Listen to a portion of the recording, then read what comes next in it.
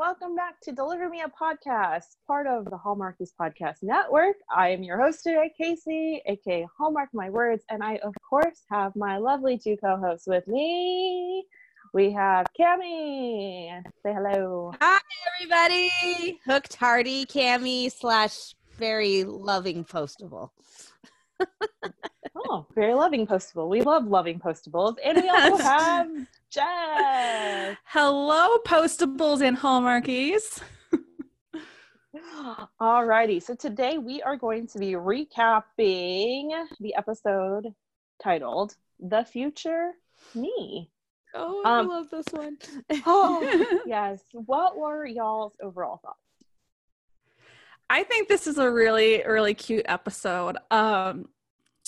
Because I love Bobby. Like, he is my favorite character. Like, from this episode, like, he is so sweet and adorable and so like genuine, and I just love him. I think he really made this episode for me.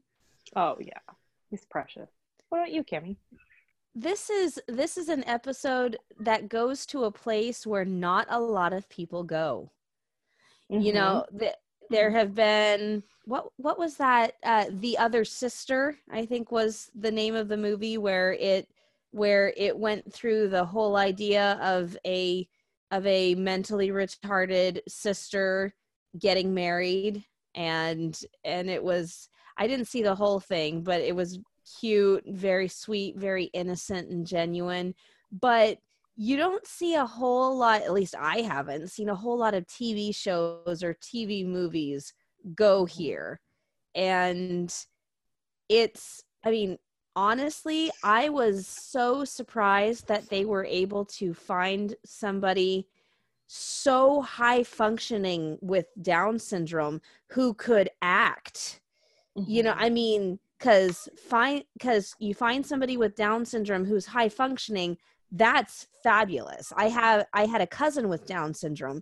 He's passed away now, but he could not speak. He understood almost nothing. He was very, very low functioning.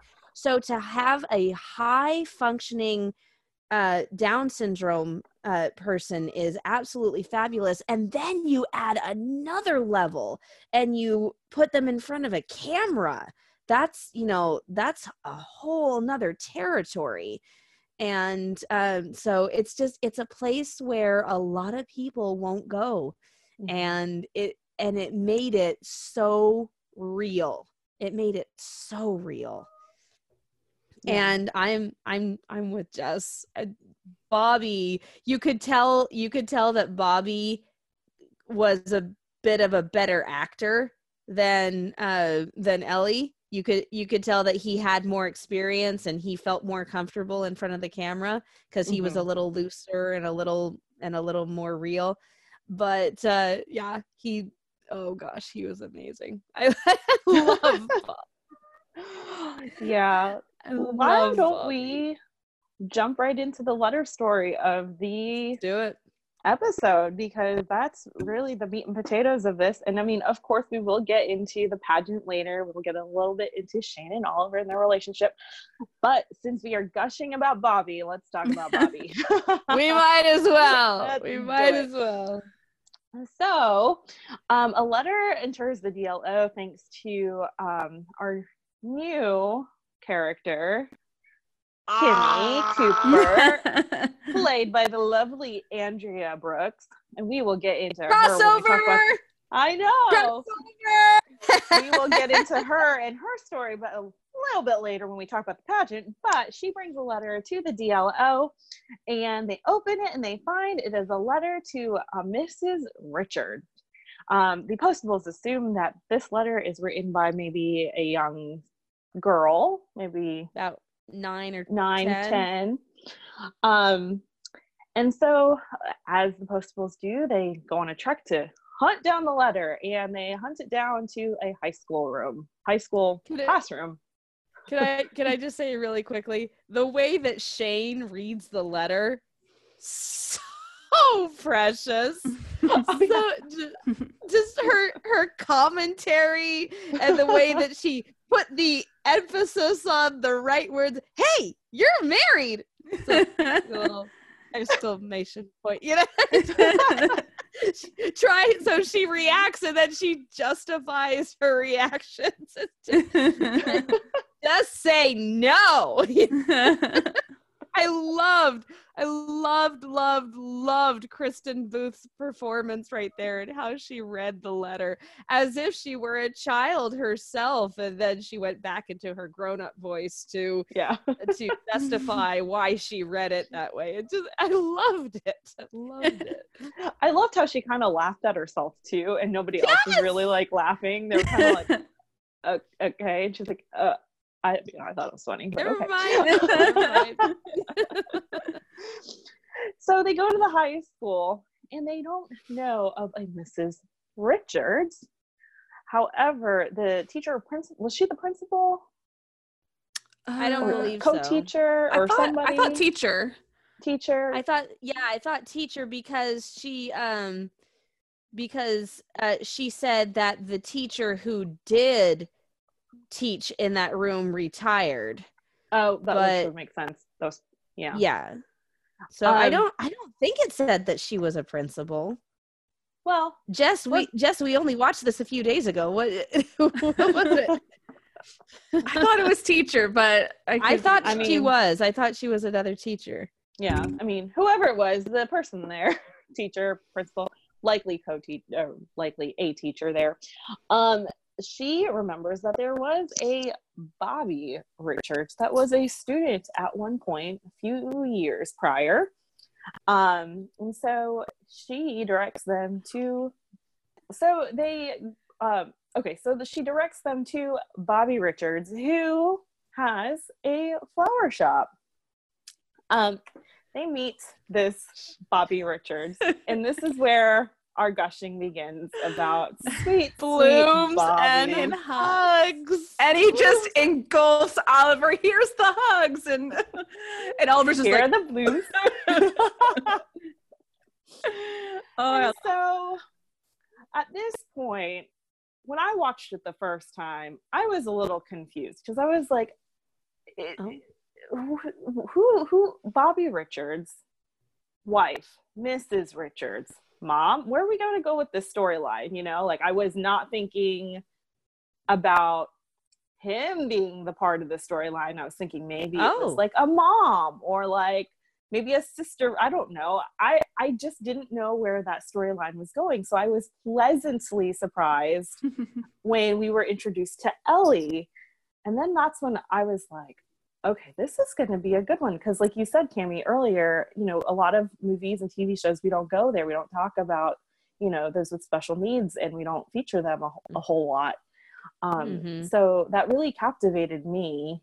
And I know, Kim, you expounded on that. Jess, did you have any thoughts when, you know, we were introduced to Ellie and Bobby?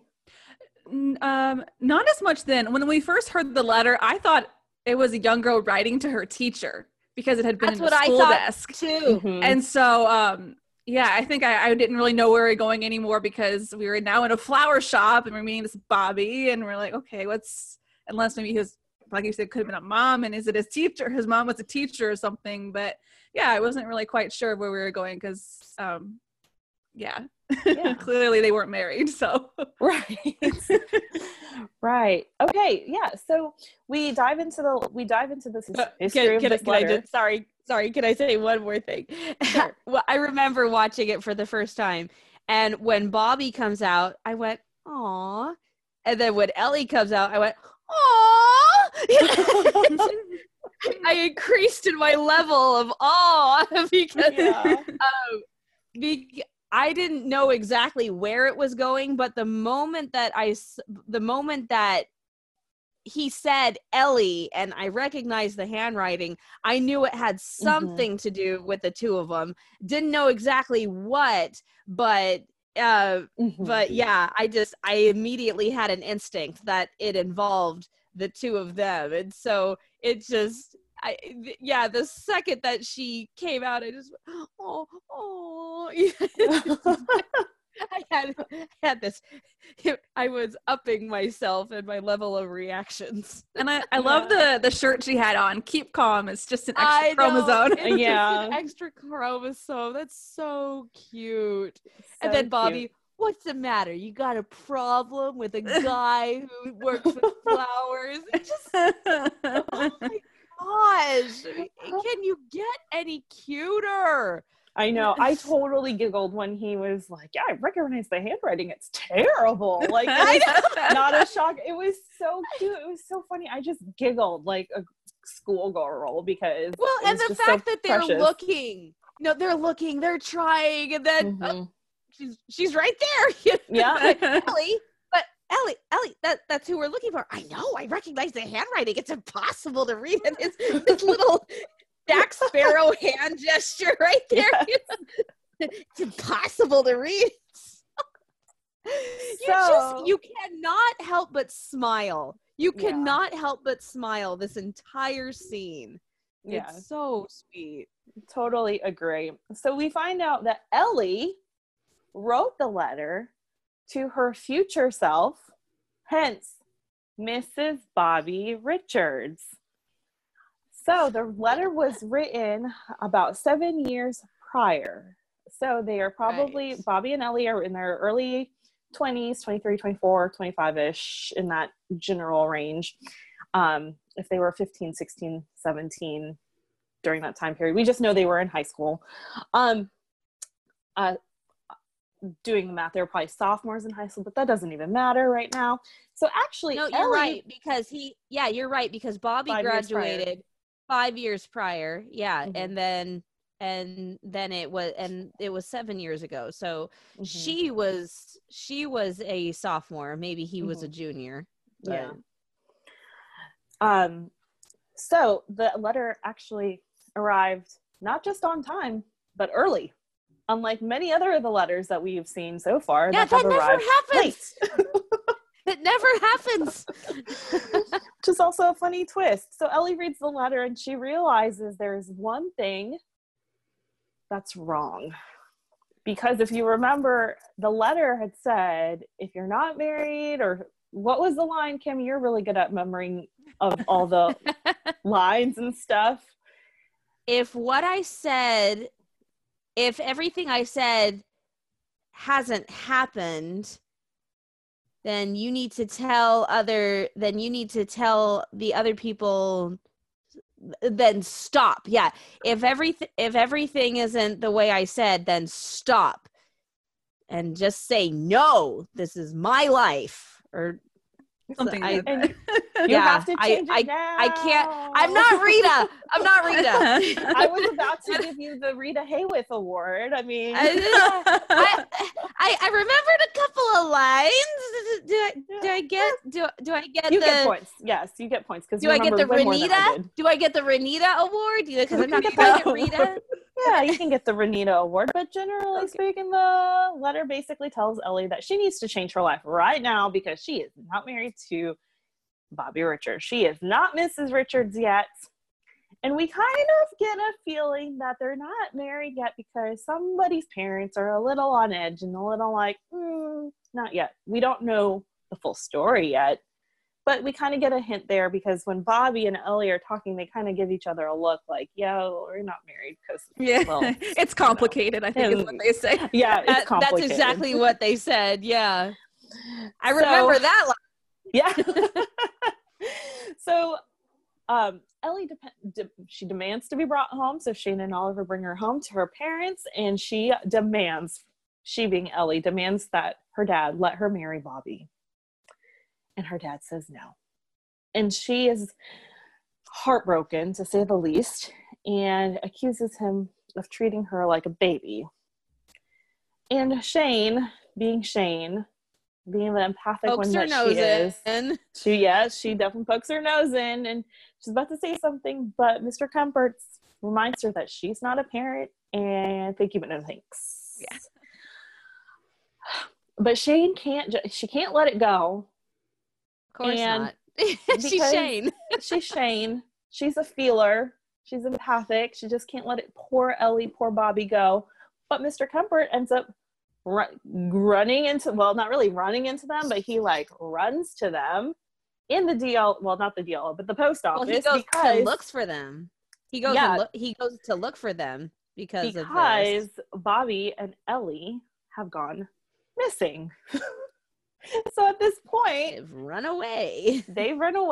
Did you guys think that they ran away to be married, or did you guys think that they're gonna I think I did too. Yeah. I think I had thought that and that they were gonna like maybe stop them before it happened, but yeah. I thought it was gonna be way dramatic, you know what I'm saying? Like, do a whole wedding stop crasher. The wedding kind of thing. Yeah, I was thinking stop the wedding, and then a sob. That's a different story, Hallmark and movie. then like, okay, we'll let you get married. But what ended up happening is that Bobby and Ellie just went to get a marriage license to prove that they were serious about getting married. Which shows how feeling and how sympathetic they really are, because they want what they want and they want people to take them seriously, which you know, I mean, anybody who's been in a situation as a child or with somebody who's smarter than they are in any given circumstance, you want to be taken seriously. I'm the youngest of 6 guys, and all 5 of them are brothers. I know about what it means to want to be taken seriously. Right. So, but yeah, I think that, you know, the fact that they didn't elope, the fact that they didn't elope was something that was really impressive. That Bobby, because he's kind of the voice of reason in the relationship, I think. Yeah. And Bobby didn't want to get married like this. Right. They were very rational about it, and like, let's do this level-headed. Rational is a good word. Yeah. Not just do something rash and go off and elope, like you said. Like they're very like precise and like, okay, we're gonna. Yeah, they want to get married, but they want to do it the right way, and so the license is good for 30 days, which is it's they're adorable. They are. And I mean, like, the fact that Bobby wanted to honor her father in particular was just like, I don't know. I was just like, wow, way to go, Bobby. That's like so, I don't know, because not a lot of guys or girls for that matter would do that. They wouldn't, if they were in that much love, they'd just get married because they're grown adults. But the fact that he wanted to honor her parents was just amazing to me. Yeah, I mean, that just shows you like who he is. And I love, like, around when they're having that conversation, he takes a moment and he says, you know, that people you know, he sees them looking at him, they don't understand who he is, they don't understand what he can do. And that really spoke to me too, because, you know, I've worked in therapeutic setting with kids with disabilities with horses, and people don't understand what these children and adults are capable of, that just because they have some sort of challenge or handicap does not mean that they are capable of doing great things. And so I really love that, you know, he was able to express that and show that Ellie, she understands, and like that is part of, you know, what bonds them together, is they can understand each other and they don't underestimate each other's abilities. And I thought that was really nice to hear him say that too. Yeah. And bringing up the yoke, I thought was so smart. And it just Oliver. I know, it just Oliver such a strikes again. Picture. He does with his amazing words and such. But I don't know, for me that just painted a great picture of, like, I mean, in the spiritual sense, there's the being equally yoked, as in, you know, in your beliefs or whatnot, in the but Bible. Also right, and then also, you know, in your, I don't know, what do you want to call it, mentally, physically, like, just equal. in regular life, you know. You always want, and that could be friendship, you want somebody to be equally yoked with you, who can uplift you and who can bring you up and, you know, carry you along, and, you know, your marriage and stuff, it's the same way. So I just thought it was such a beautiful picture, especially with Bobby and Ellie. Yeah. So all that gushing and all that being said, Mr. Kempert, Ellie's father, realizes that these two really are equally yoked together and they should be married. And he says, really messed up. And Bobby goes, well, welcome to my life. And how sweet of him. You know, how sweet of him to not say, yeah, you did. You know? Yeah, he doesn't hold any like grudge or anything. He just like, because I think he does kind of understand, you know, a father wants to protect his daughter. He wants what's best for Ellie. And I think Bobby sees that, even that the dad is, you know, not quite willing to admit certain things, but yeah, it's just so nice that he approaches that with kindness and compassion and not, like you said, Cammy, being like, oh yeah. Well, and it's a really hard situation because they're grown adults. They're totally of age. They, you know, on paper, they can get married, but they do have special needs. How much of the adult world can they handle? Are they just going to end up living with one of their parents? You know, what is their brain capacity? What age is their brain capacity? You know, it's all of those things.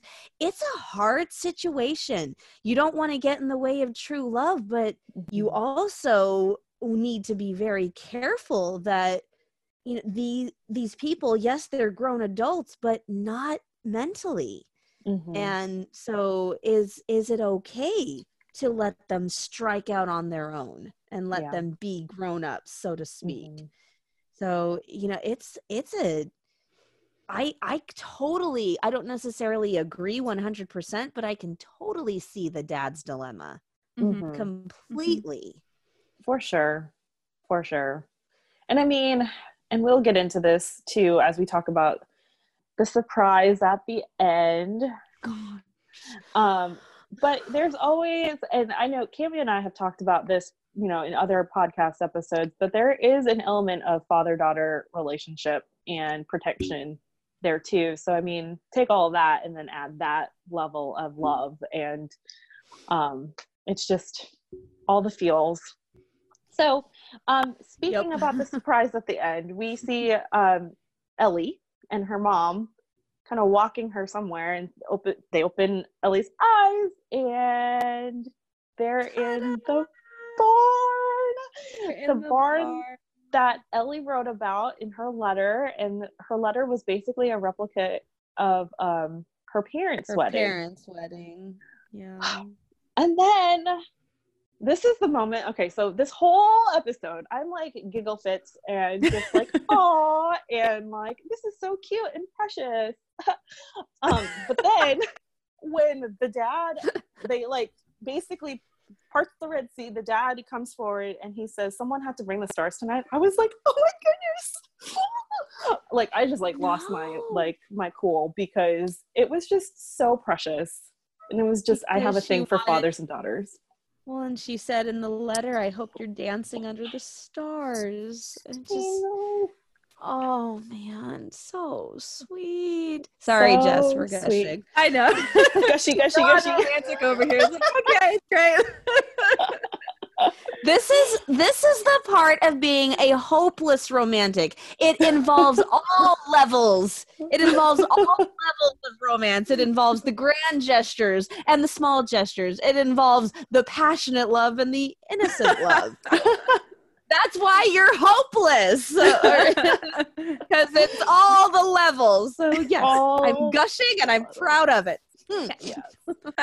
I mean, for me, mine was like, the Ellie Bobby storyline was very precious, but it was the father-daughter storyline that just got me like up in my feels, because it was just so sweet and so amazing. Like, what dad is gonna like basically recreate his wedding for you? You know, it's like, that's a lot of work, and especially a short amount of time. Yeah, I mean, yeah, we don't know how much time passed, but it couldn't have been more than a few days. Couldn't have been more than 30 for sure. We know that. So Ellie and Bobby get married and they dance, and people are throwing, you know, flower petals and stuff at them, and it's just happily ever after. Gush, gush, gush.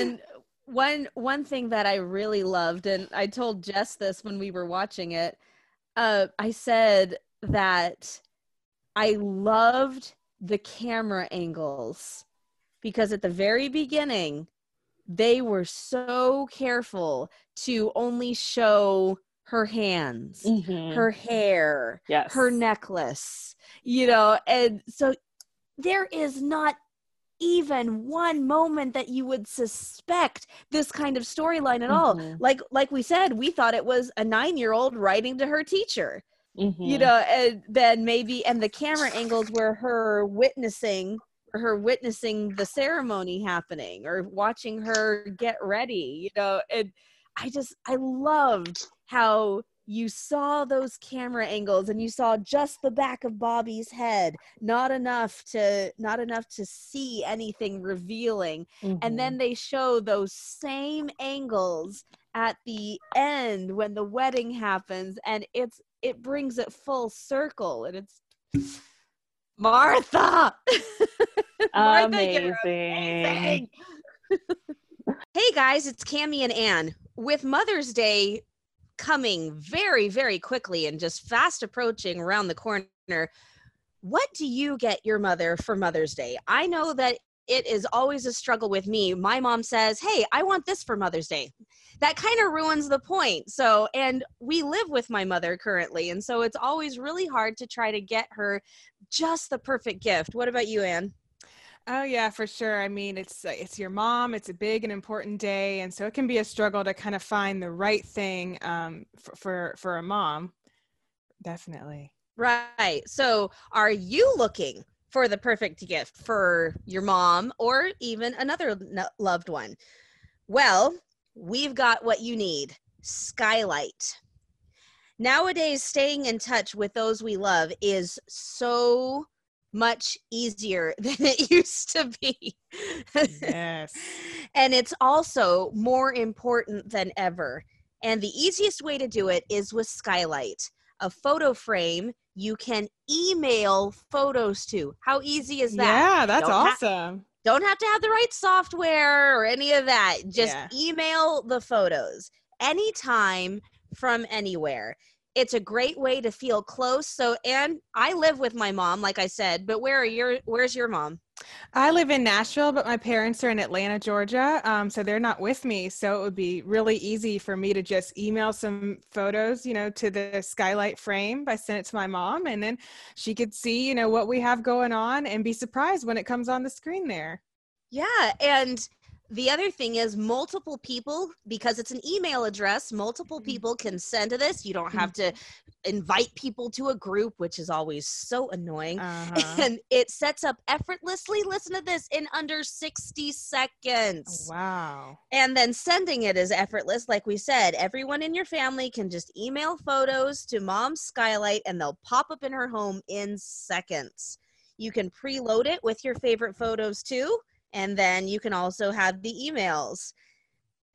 So now, as a special holiday offer, so if you are looking for just that right gift for mom, you can get $10 off your purchase of a Skylight frame when you go to skylightframe.com/Hallmark and enter code Hallmark.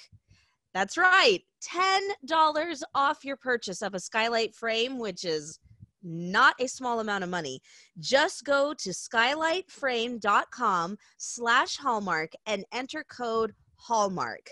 SKYLIGHTFRAME.com/Hallmark. So give a mom a gift she'll enjoy, and enjoy yourself. So speaking of the wedding, we're going to trek a little bit backwards for this next segment. So Shane and Oliver. Oh gosh. Oh, so the last time we saw these two, Shane basically told Oliver that your wife ain't coming home, honey. But not in so many words. She tried. And Oliver did not appreciate it. He did not appreciate it. However, Oliver comes strolling into the DLO. We're going back to the beginning of the episode, and he dumps all the letters from Paris into the France box. Kaboom. He is okay.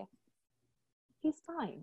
Everything is fine. Yeah. It reminds me of the Friends episode when Ross is fine. Everything is fine. I'm fine. Anyway, yeah, with the squeaky voice. Totally fine. Oliver is quote unquote fine. And he's acting a little weird around everybody, Shane particularly. And Shane and Oliver are sitting in the Mailbox Grill, and he's reading a book, and Shane's like, "We good, bro?" And he's like, well, "Yeah, we're cool." When in the DLO, how like, I am fine, and he walks out and like, oh, he's miserable. Well, he says that quote about something about loss being change, and change is nature's delight, and I stand before you delighted. Yes, I stand before you delighted, and that was by Shakespeare. Like, that wasn't Shakespeare. That's Marcus Aurelius. Who's gonna tell him? They're just so horrified. Loss is nothing else but change. And Shane is completely oblivious. She's like, no, I think he's fine. Did you see his tie? Did you see Did you see his tie? And that quote, oh, he's a mess. Look good to me. That's how Oliver is a mess. It's a fairly neat mess, but so we can't call him a hot mess, can we? I mean, don't the Hunks of Hallmark Twitter group might, but anyways. I can see it now. The Postables version of a hot mess and him holding a yoo-hoo or something. It's gonna be a meme. So in the Mailbox Grill, awesome. When he tells Shane that he's fine, she goes to like brush some dirt off of him or pick some lint or something.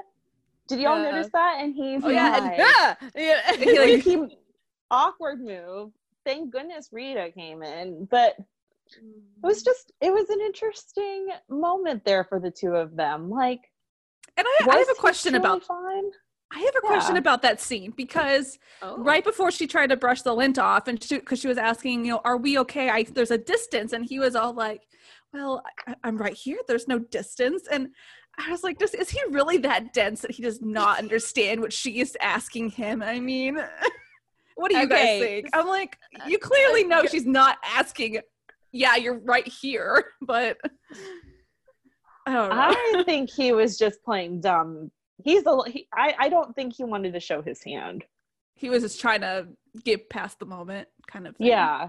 Kind of like, I'm going to pretend that my feelings don't exist for you. I'm going to pretend that none of this has ever happened.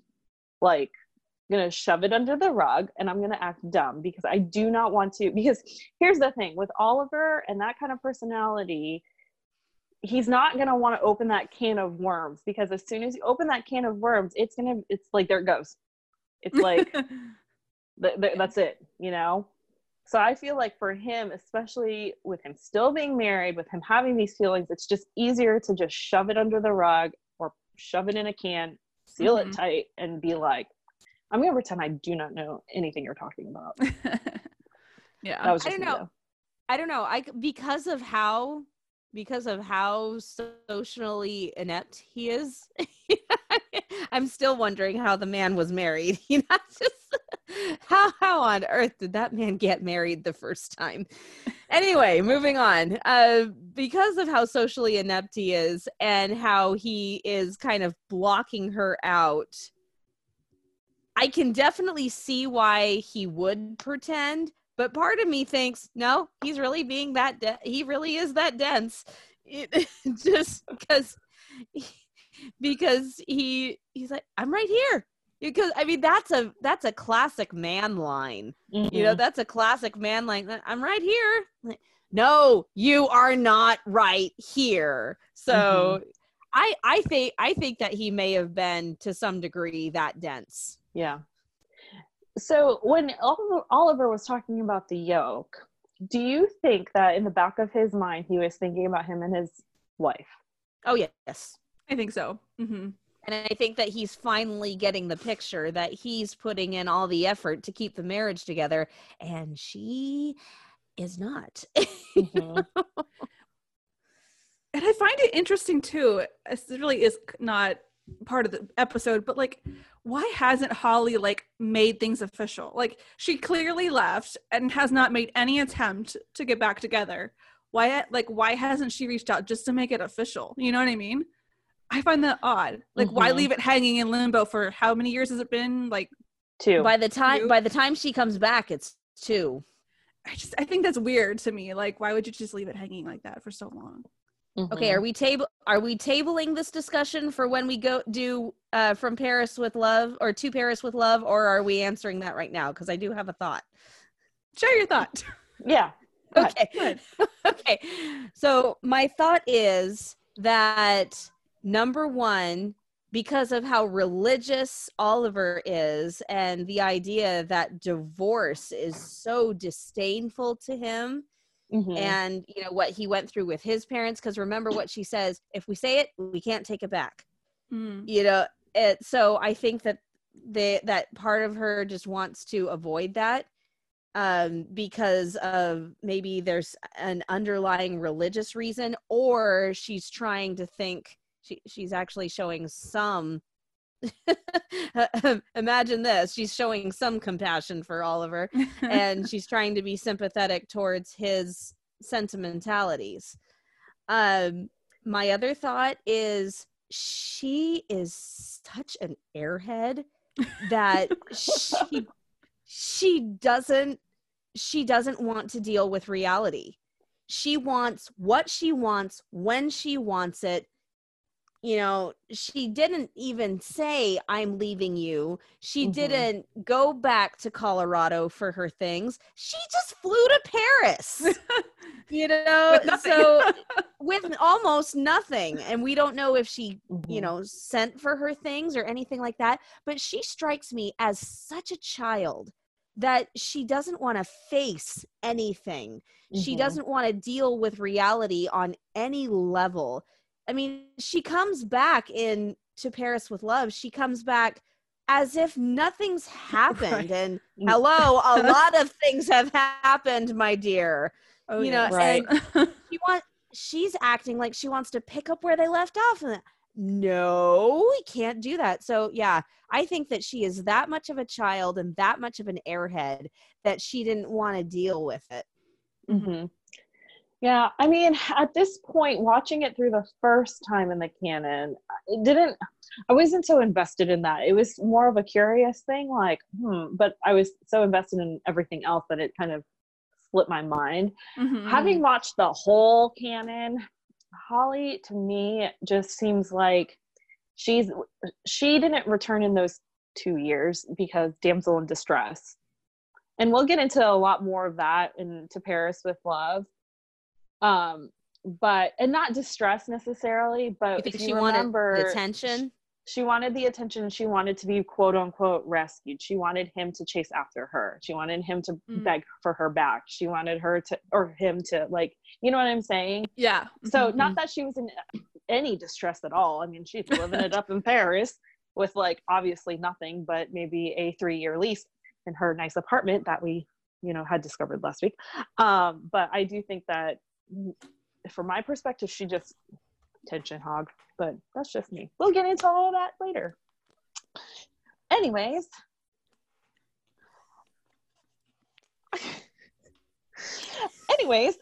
so at the end of this episode, we have a little reconciliation, not necessarily with words from Shane and Oliver, but with their feet.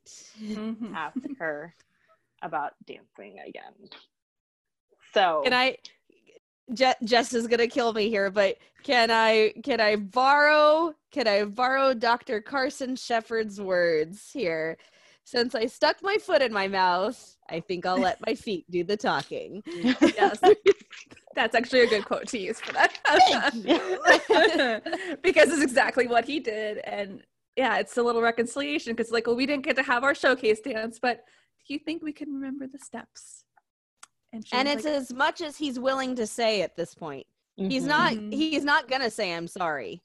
Right. You know, he's not going to admit because, he doesn't really think he did anything wrong. He thought he was doing the right thing in his very kind of out of the box Oliver way, but right. So, or maybe way too far in the box, you know? One of the two. Down the rabbit hole. That's a good, So, but yeah, I think that's his way of apologizing, and that's his way of showing that everything's okay between the two of them. Yeah. I mean, they better be. He's willing to dance with her, so. And the last time they danced, it got a little hot. Just a little. Bring on the fans. Okay. All right. So the last portion, the last segment of this beautiful episode, the fun begins with the pageants that Rita is entering. And let's talk about our dear friend, Andrea Brooks, who plays Kimmy Cooper. Can I just say, okay, I watched When Calls the Heart first before I watched Signed Sealed. Yeah. So I knew Andrea Brooks as Faith Carter, proper, prim, cute, sweet. But sweet, incredibly kind, and a hard worker. When I saw Andrea Brooks pop up on the screen, I was like, oh, there's our girl Andrea. What's up, girl? And then she was all Valley Girl. Like, I'm Kimmy Cooper. Hi. I was like, oh. I never thought in a million years that I could see her play a witch. I never in a million years would have thought that I would see her play a catty witch. You know. Now, segue real quick, but apparently her character in Supergirl is pretty intense. Yeah. So see, I saw her first episode in Supergirl, maybe the first two, when she was more like Faith Carter. She was the fretting secretary running around trying to do her job, trying to do well and all of that. But then I stopped watching and I completely missed her transition into villain. And so I haven't seen that side. And, you know, and I watched When Calls the Heart first as well. And I watched this episode of Signed, Sealed, Delivered before she had even joined Supergirl. And so, yeah, never in a million years would I have dreamed that I would see Andrea Brooks play such a catty witch. You know? So Kimmy Cooper goes to the DLO to scope out Rita, her competition. And she is going to win by whatever means it takes. And dear, sweet Rita thinks she's going to be her friend, but big sister Shane steps in and she's like, she is not going to be your friend, number one. Number two, you are going to win. It really shows just how naive Rita is. And in the sweetest way possible. More like innocence, Yeah, naive and sweet. Just, I mean, when I probably, if it had been me and Kimmy came in and introduced herself, I would have been, okay, nice to meet you. Yeah. But then when Shane told me that she was a branch hopper, I mean, what did Rita say? Oh, she sounds very ambitious. You know, you're just like, Rita, honey, wake up. but that's when it would have been a big jump for me. Like, what the? Okay, fine. You know, it's do or die now. But she didn't. She just said, oh, she's very ambitious. You know, it's just, oh, Rita. Sweet Rita. But I related to Shane. Like, I would be Shane. I would be the one that would be like, I probably would too. No, first of all, you are going to win. I'm gonna make you win. So Shane helps Rita, quote unquote, win, and she has her made over. Oh my gosh. Oh my gosh. So Rita gets her, we don't see it all in the background, but Shane goes into the DLO without Rita, and she introduces the Miss Special Delivery. And Rita walks in with her hair all dyed, her makeup all dyed, no glasses, in a very, very just like sexy outfit. Slinky. It's totally modest, but it's very form-fitting. You know? I never dreamed you would see Rita in something like that. But I mean, okay, segue. That was a really cute outfit. You know, I really liked that outfit. It was so cute. Yeah. And you know, and I think Rita's dresses are so cute in general. So when Kimmy says that she looks like a refugee from Les Miserables, I'm like, no, she doesn't. She's not in rags, honey. Oh, and by the way, Andrea speaks French in real life, so her perfect French accent came out in that one little moment of Les Miserables. So the boys are just very shocked. I love how they just like scooch forward, like, "Hey, Rita," and Norman. There's like a fan like blowing a little wisp of his hair. He's so hilarious. I mean, he looks almost terrified. Like, who is that? That's Rita. Oh. And then she tells like it's me, and she puts her glasses on, and he's like, "Oh, hi." Oh, it is you. I mean, that's something that a 5-year-old would do. Yeah, that's so innocent and sweet. So sweet. I love it. And then later on, and Rita dressed up in this her new outfit, new Rita with glasses. She and Norman they go to the city hall to get a fake marriage license to see if Bobby and Ellie were there, and the clerk, played by Casey Anderson, is all like, "Wait, you guys are getting married? Well, yeah, lucky look dog." at her up, look at her up and down, totally checking her out. But my favorite part in that scene is when they're like, "Oh, Bobby and Ellie." Clerk's like, "Oh yeah, they're here." He was like, double wedding, and he's like, "Double trouble." And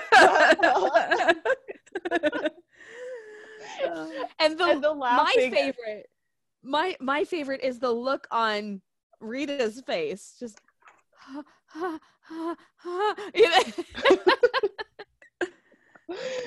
so funny. Well, Kimmy Cooper is not the only competition. We have another guest star on here, the fabulous Mary Lou Henner, who you may recognize from Aurora Teagarden. This is Rose's mom. If you are a Hallmarky mystery sleuther person, there's like the connection there and everything. But Mary Lou Henner, her daughter, Vivienne, which, can we just say, Vivienne, like, that is such a bougie name, first of all. And I'm sorry, if you're a Vivienne, I'm sure you're a lovely person. But it's just such a, like, I don't know, it's very hoity. Her baby is also entering the contest, the pageant, and she will not lose on any account. Jess, do you love that Casey put in that Southern twang with her baby? Because I mean, she was, I don't know where they're from, but she totally was being a Southern mama. You know, my baby. Yeah, she was totally about to put the dance moms on there. I was about to say Southern/stage mom, all smushed together in one. And let's throw in an Italian mama. If you've seen the movie Return to Me, he's like an Italian mama. So we'll put all of those together, and she was that mama. Oh yeah, she was something else. So we get to the pageant, and Vivian's mama is just, she walks up to Rita and she's like, my daughter will win and we will squish you like a bug. She's not even subtle about it. I mean, I thought that she would say something. I thought she would say something a bit more passive aggressive, something a bit more subtle. But no, she says, I'm going to squash you like a bug. That's pretty clear. And dear sweet Norman sees this interaction between Glynis and Rita. He walks up to Rita, and of course, because Norman doesn't say things outright, same with Oliver, they never say things outright. Like, he just says, so I was taking lip reading classes. That's very interesting, Norman. Yeah. And she's like, I gotta go. But he tells her about the tree lobster and tells her in so many words that tree lobsters are unsquashable like you. And that is just the oomph that Rita needs to get the courage and to regain composure to get back up on the stage. And so we see Rita, Kimmy, and Vivian competing. And I just have to say, this is kind of a nerd thing that I noticed, but when they were sorting the letters and putting it in all the baskets, I loved that Rita took her stack and organized it first instead of like running like a chicken with her head cut off, trying to like find all the baskets and whatnot. And I thought that was incredibly smart. I mean, of course, Rita, our girl, is like the smartest person known to man. But that was one thing that I noticed. And then her speech at the end. What did y'all think about her speech? I loved it. And, it's interesting too, because it's a little appropriate for the times, because the question was, it was something about the postal system. Come on, Jess. Come on. I don't know the exact words, but it was about the postal system being threatened, and we're hearing, there's like a whole thing going on around about saving the post office. And I just love that she incorporates Norman's thing about the bug. And okay, so I'm not a romantic, but I am a nerdy scientist. So I was like, when Norman was talking about the bug, that's my moment. I'm like, someone did that to me. That's when her heart started fast. That gets me, okay? So like, and she's like, bugs can surprise you. And she says the line about, you stop thinking about, all the things you can't do and start dreaming about the things that you can do. And I just love it. It's so pure and so Rita, and it was a beautiful speech. I really loved it. Yeah. I agree. I think that the fact that Norman offered that quiet support, he gave her the speech beforehand and he told her about it, but then he sees Glynis kind of doing the squashy motion, the squashing motion, and all he does is clear his throat and hold up the pinchers. Just reminding her that he's there, reminding her that he's in her corner, and you can see the fear kind of drain away from her face, and she straightens her shoulders, and she knows that's when she knows she can do it. And like Jess said, everything's moving to digital. Everything is going towards not needing the post office in a lot of ways. And I thought that her speech was the perfect way to give hope to her fellow employees. Is what the question was. So. And slight aside, Postables, if you're curious, don't look up what a South Pacific tree lobster looks like. Just picture it as a really cute lobster, because it is a really creepy looking bug. It's ugly. It's creepy. It's gross. So just imagine it as that little cute lobster with the Norman pinchers and that image in your mind, because the real thing's pretty creepy. Yeah, you're better off. Yeah. And there you have it. That's our recap of The Future Me. And of course, we are going to have a little pop quiz. Now, you basically stole all my questions. So, that's okay. Okay. So my first question was, who did Oliver quote? Marcus Aurelius. Marcus Aurelius. Okay, what tie knot does Oliver wear on Wednesday? Windsor. Full Windsor. Full Windsor. Oh, okay. But what did he wear that day? A 4-in-1. Oh, dang. 4 in hand. Yeah. Get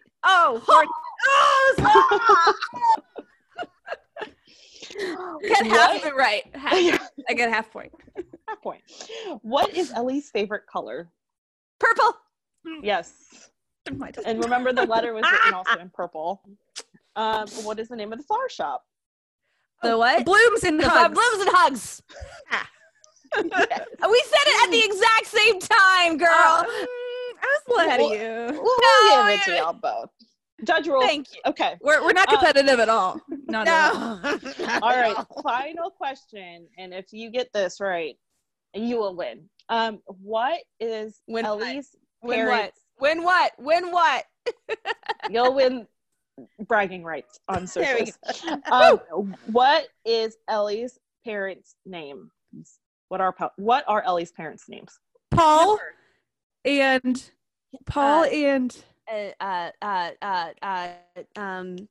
man, I know the room number of the high school, but I don't know.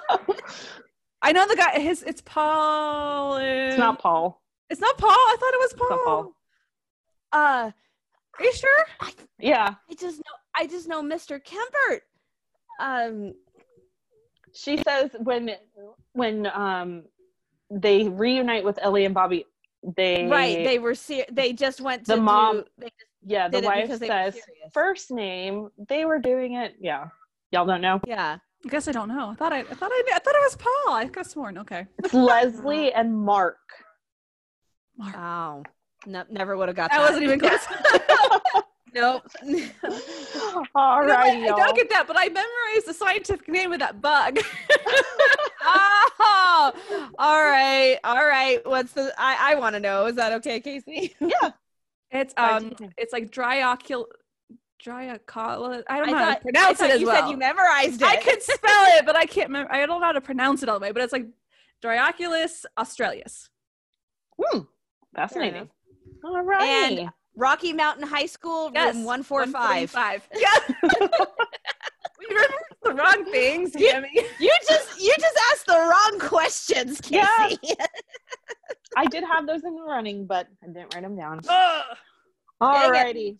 Well, next week we will reunite and discuss the episode called Something Good. Oh, so we're very excited, and we hope that you guys have a wonderful week. Thank you so much for listening in. If you're not already following us, you can follow the podcast at Deliver Me a Pod on Twitter. You can follow Hallmarkies Podcast all over socials. Hallmarkies Podcast on Instagram, Hallmarkies Pod on Twitter. You can follow me at Hallmark My Words. And Jess, where can people find you? You can find me on Twitter and Instagram at JessBSWblog, or you can check out my website, beneathstillwaters.com. And Cammy, where can people find you? You can find me on Twitter and Instagram at Cammy Drama Girl, on Facebook, the Hooked Hardy Facebook page, and my blog is hookedhardy.com. All righty. Have a great week, Postables. We'll talk to you guys next week. Bye. Bye. Bye.